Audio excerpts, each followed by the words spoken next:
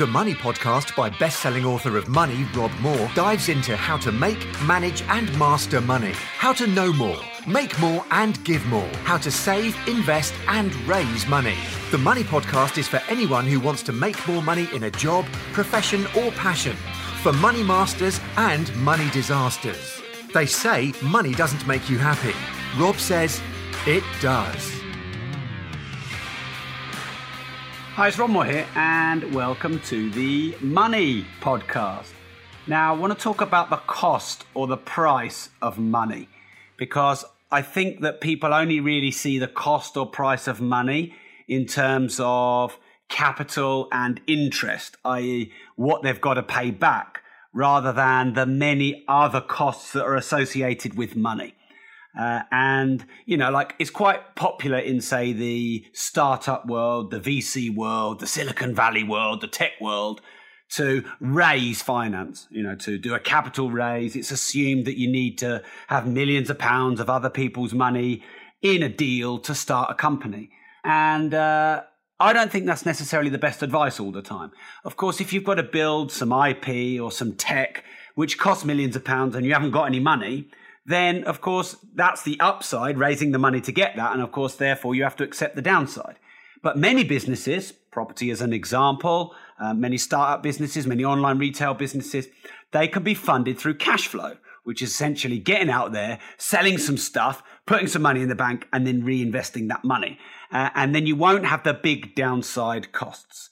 So I'm going to talk through on this episode some costs of money, some downsides of getting money, just so that when you think about getting loans, joint ventures, raising finance for your business, etc. Many property investors, they look for bridging finance if they've got to get a deal over the line quite quickly. The more desperate you are for the money, the quicker you need it, the higher the cost will be. And I'm also going to, like I said, list some costs that are not necessarily financially related. So if you loaned money to or borrowed money from friends and family, of course, the cost could be the relationship. Now, I personally don't see raising money from family, friends, VCs, or the nastiest bank in the world. I don't see that money really any differently. In some respects, maybe you should take money more seriously that you've borrowed from your family. But at the same time, your family and friends are likely to be a bit more forgiving than a nasty bank. So in some regards, some people would say, well, you should take a bank finance more seriously because they can foreclose on you. They can call in the loan. But really, money borrowed is money borrowed. And you should do absolutely whatever it takes to make sure that you repay that money, you take the loan on that money seriously. And I see a lot of people borrowing money and doing joint ventures, and then you hear them 6-12 months down the line moaning about their partners, moaning about their lenders, etc. But that's because that's a bit like, if you give your kids Christmas presents in June, and when it comes to Christmas, you said, sorry, you already had your Christmas presents in June, they're going to throw a tantrum. Oh, give me your Christmas presents back and you can have it next Christmas. They're going to throw a tantrum. So the problem is, you've got the money, that's the best day, and then every day after like that, you've forgotten the benefit of the partners and the lenders that they brought you when you got the money in the early days. So just try and maintain a balanced view and understand that people gave you the money. It might have been 6 months, a year, 2 years ago, but it's still on you to manage the relationship well and make sure that you treat money equally, whether it's, harder lenders or whether it's family and friends. Because, you might have a difficult time in a relationship with family or friends if there's money on the table. But at the same time, if you screw a bank over or you just miss a few payments, they're just going to take your assets and they're going to have nothing to say about that. All right, so if you go with a demanding lender. Now, a demanding lender isn't necessarily just a commercial lender who wants a floating charge and has got covenants such that if the equity to debt ratio changes, they can call in the loan. That's in some regards a demanding lender. But I see a lot of people quite desperate to raise money. They've got a refurb on a property they've got to do quickly, or, they need a round of finance, for an app they want to build or some tech. And the more desperate they are for the money, the more they take money and they don't do the research and they don't understand the costs.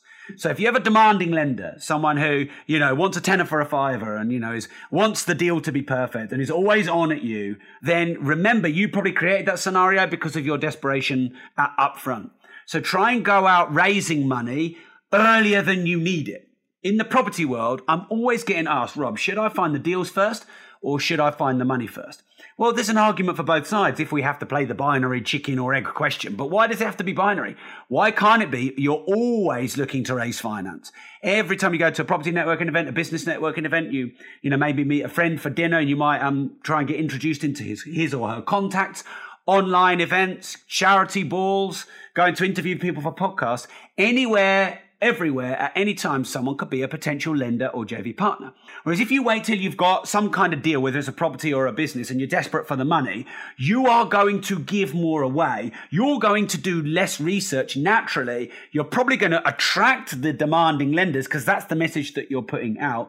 And then really, you've probably only got yourself to blame. So I always like to, always be raising finance rather than waiting until you need it. Now, if you've got 2 or 3 finance avenues, whether they're banks or private lenders, VCs, JV partners, when you've got more than one option when it comes to doing whatever deal you want to do, then you're going to dismiss the most demanding lender. You're going to make the right choice with the right lender. You're in a better position of negotiation. Therefore, you have to give less away, because the more you give away up front, the more resentment you'll have later on in the deal when needing the money has gone. So sometimes you set yourself up to fail because if I just summarize what I just said, I don't think I need to repeat it. So I will move on. So I would say, if possible, never take money just for the sake of taking money. I think a lot of people like startups that raise capital. So this is what startups do. They raise capital. Well, fine, raise £1 million. Then how are you going to spend it? And if you've got a load of money sitting there, you will not spend it wisely. I see a lot of people in my company and other companies that I know the owners of the companies. And we always say the same thing. We always say people never spend their money like they'd spend your money, i.e. they spend your money flippantly. It's Rob's 10 grand, 20 grand, 50 grand on marketing. We'll just stick it here and here. They don't really worry about it. If it was their 10 grand or 50 grand, they'd probably do a bit more research, a bit more analysis, and a bit more testing. So if you've raised this money and you've got nothing to do with it, or you've raised it for the sake of it, then you're probably going to make flippant, less well-researched investment decisions. Okay, so here are some of the costs of raising money. Cost number 1 is control. You're going to be giving away some control, or at least equity. And of course, you should know that. But the more equity you give away, the more control you give away. And even if you're 50-50, you're still giving away the ability to make instant decisions yourself. You've got to always run things by your partners. In the converse positive, that can actually be good because there's accountability there. And often people succeed in business and raising finance and property deals when there's accountability. Because if there's no accountability, there's entitlement, there's laziness, there's complacence, there's hubris. There's all these sort of resistance points that raise. Whereas if you are committed, hungry, focused, desperate, like I was in 2005, I was hungry, desperate, committed, because I had to be, because I had no other option. That can also be a positive. So giving away accountability or control can be an upside. But, most people don't like it because they want autonomy, don't they? Of course, when you give away money, you increase the overhead. So you've got to factor the loans into your deals, kind of duh, but a lot of people don't factor in the entrance costs, the exit costs, as well as just the interest, the cost of capital, i.e., where else you could have invested. They don't factor all these increased overheads into the deals. If you've got a business and you raise finance, you've got increased overhead. Whether that is the fact that you've given away shares, which every time you do a dividend, you're sharing that away. If you sell the company, you're sharing that away. Which, you get reduced ongoing profits, you get reduced ongoing drawings, and you have a lack of autonomy. Now, I've become really good friends with Gerald Ratner, and he came to us to Dubai, where we ran a mastermind. We normally ran it in Cayman, but this one-off year we ran it in Dubai.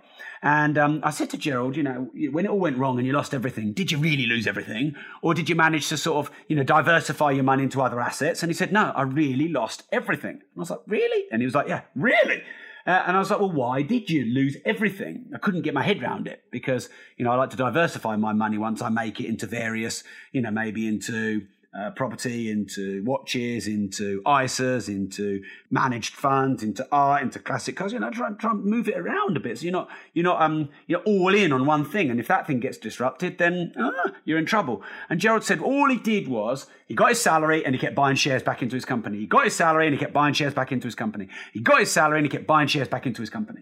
And then also, any time he could, he was giving shares away. Give shares away to that stuff. Give shares away to that stuff. give, that partner, and in the end, I think he definitely had less than 8% of his company. And then when it went all wrong and his share price went nosedive, not only did he have hardly any of his own company, it might have even been a lot less than 8%. Also, is all of the value that he had all in his shares, went down from, I don't know, maybe went down by a factor of 10 or maybe a factor of 50. You'd have to speak to Gerald and get the exact numbers. So, you want to be careful about that and understanding the cost of giving shares away, the cost of putting all of your eggs into one financial basket, etc. Now, often the cost can be the lesson. So you put money, someone puts money in, you raise money, you've got a loan, but you're also going to get a lesson there. You're going to get a lesson on how to manage money. You're going to get a lesson on how to manage relationships. You're going to get a lesson on how to bite your tongue, a lesson on how to manage your emotions. When you get your emotions hijack your logic. Because if you speak flippantly, aggressively, rudely or badly to someone who's lent you £1 million, you're going to have a problem. So you need to learn to shut your mouth, and you need to learn to be graceful and to communicate well and to communicate clearly and to communicate in advance and deal with problems when they come up. Because if a problem comes up and someone's lent you £10 million and you put your head in the sand, you don't communicate properly, that problem is going to get bigger and bigger and bigger. So yeah, some of these costs are actually good lessons as well. And you wouldn't get these if you only ever used your own money. So I must admit, I don't like to overstretch myself. I have got quite a few JV partners who put money in, but I also like to sometimes put my own money in if I've got it. And I definitely don't like to be overexposed, both from a risk point of view, but also from a responsibility point of view. I like some responsibility and some commitment to people, because again, it's like having a personal trainer, when you go down the gym. But I don't like to stretch myself so much that, it ends up breaking me. Okay, so this is also why most lottery winners go bust. If you do the research, nearly all lottery winners go bust. And in fact, you know what? Winning the lottery for most people on the planet, and I know this sounds strange to say, but it's true, is a curse, not a gift. Because if you don't know how to manage money and you get a barrel load of money, that could be a loan, that could be a lottery win, it could be a gift, then you're not going to know what to do with it. You didn't know what to do with money when you had the small amount of money. So all that's going to happen when you have a large amount of money is all of your lack of skills and your lack of emotional control, the increased money is going to exaggerate that. So if someone who won a lottery was an alcoholic or a gambler, or someone who just liked to give a lot of money away to friends and family and was very generous, if that person gets £1 million or £10 million, it's going to exaggerate their existing traits. So it's going to exaggerate their alcoholism, exaggerate their gambling, exaggerate their need to give it all away to feel good around people and make friends, etc. So money will not make you any different, generally speaking. It will tend to exaggerate your traits. So if you have not learned how to manage and master money before you get a lot more in, when you get a lot more in, all it will do is exaggerate your problems. And that is a big cost of money, which is why I'm always telling people, when you're going to do a deal, don't go and do a £50 million commercial conversion, your very first deal. Don't go and borrow £10 million when you don't know how to pay back a tenner, because you haven't learned how to borrow that money and manage that money responsibly. And that is really important. And, if you borrowed a large amount of money and you have problems with that money, where to deploy it, how to manage it, how to keep up with all the interest payments, because obviously that's a responsibility, you will learn fast. And hey, hopefully if you are in that situation and you learn fast, it will be a gift. But at times you will wish you hadn't done it. Okay. All right, so there's always a cost to borrowing money. Most people don't know what that cost is beyond the capital and the interest and the restrictions and the risk. They don't understand the cost of the lessons. They don't understand of the opportunity cost. They don't understand of later down the line, where the benefit of the money is gone, but the problems are here. They don't understand the managing, the expectations, the communicating well, etc. And so hopefully this both live feed in the progressive community, and this episode will be on my money podcast. So if you're watching the live feed video and you haven't subscribed to my money podcast, make sure you subscribe. I think we must be 15 episodes in now, and I'm going to do an episode a week. And I'm going to launch for it coming soon. So if you're listening to the podcast, this is relevant to you too. Coming soon, I'm going to do my 1 minute money tips. 1 minute money tips. I recorded quite a few of those in advance. They'll be launching soon. So there'll be 2 episodes a week coming out. So learn to manage money well, and then you will attract more. People will not lend you money when they see that you can't manage your own very well. Rich has just done a bit of quick research, which is what I love about live feed videos. So thanks, Rich. Ratner's shares went from £2.87 to 11.5p, which is a factor of 25. There you go. 25. So what's that? 2,000? Is that 25? What's 100 times 25? It's 2,500 or 25,000? 25,000%, 2,500? Anyway, a factor of 25 down. That is not good. So yeah, like all your eggs in one basket and not understanding, not diversifying your money and the cost of selling shares and putting all of your money back into one thing. Because when one thing works, you can get a little bit tunnel vision. You can get this hubris, this complacency, which means you focus on that and you don't focus on the downside risk. So before you take or borrow money, before you sell shares in your company, before you start giving things away, before you start playing the lottery, ask yourself, what is the cost? Work out the cost before you do it. And I think that will give you a balanced view of money, a good relationship with money. And later down the line, you won't have the emotional highs and lows where you're excited when you raise it and then you're depressed when it all goes wrong. So thanks for tuning in to the Money Podcast. And remember, if you don't risk anything, you risk everything.